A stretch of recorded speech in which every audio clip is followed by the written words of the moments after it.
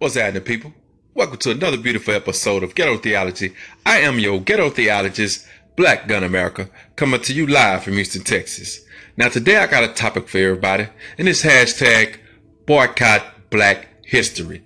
And the reason why I say we should boycott Black history, no, not no picket signs, no, I mean in our actions, and our integrity, and our faith, our hope, and everything within us. We stop participating, interacting in this, should I say, man, slap in the face of our history. They're giving us a lesson on our culture that we can learn for ourselves, but the watered down part, it's more of the obey your master slavery type of mentality that they're giving us because they want us to see the accomplishments that they got.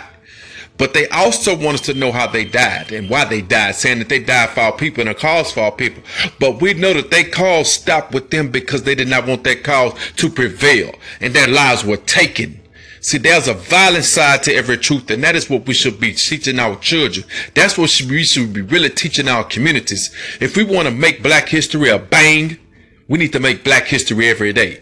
That means that every day we're accomplishing goals. Every day we winning. Every day we getting up and we going and getting it. Every day we getting up fighting against this oppressive system.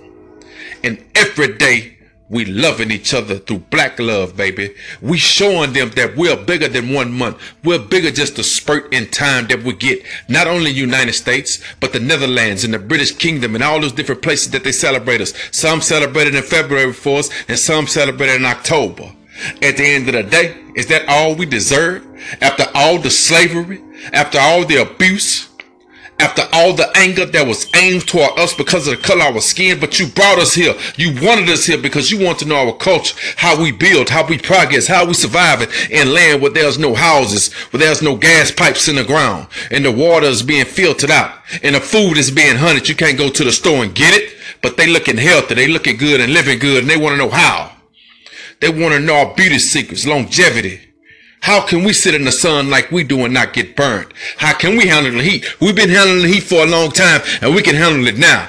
If you stand up and stand proud and boycott Black history, you boycott it by not going to events. You don't spend your money with those events. You don't go out spending your money to go to barbecues and things of that nature, buying different plates and the memorabilia that they're going to place on the market, that they're going to put to you in front of the television for Black History Month. They got memorabilia you're going to be selling out the ass. They're going to be giving it to you. And if you spend your dollars on something that has no meaning, it's something they created to sell to you during the month and time that they teach about your history.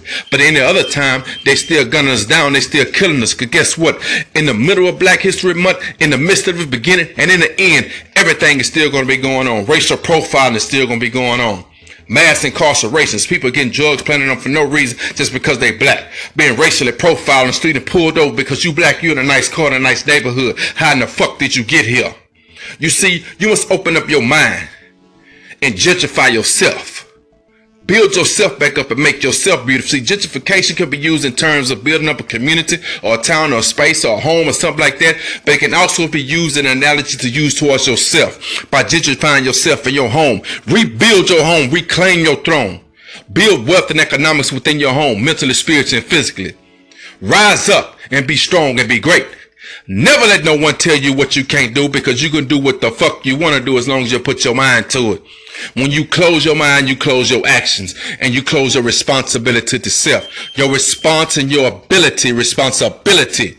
As I said, everyone has action in them and they're responsible for it within themselves.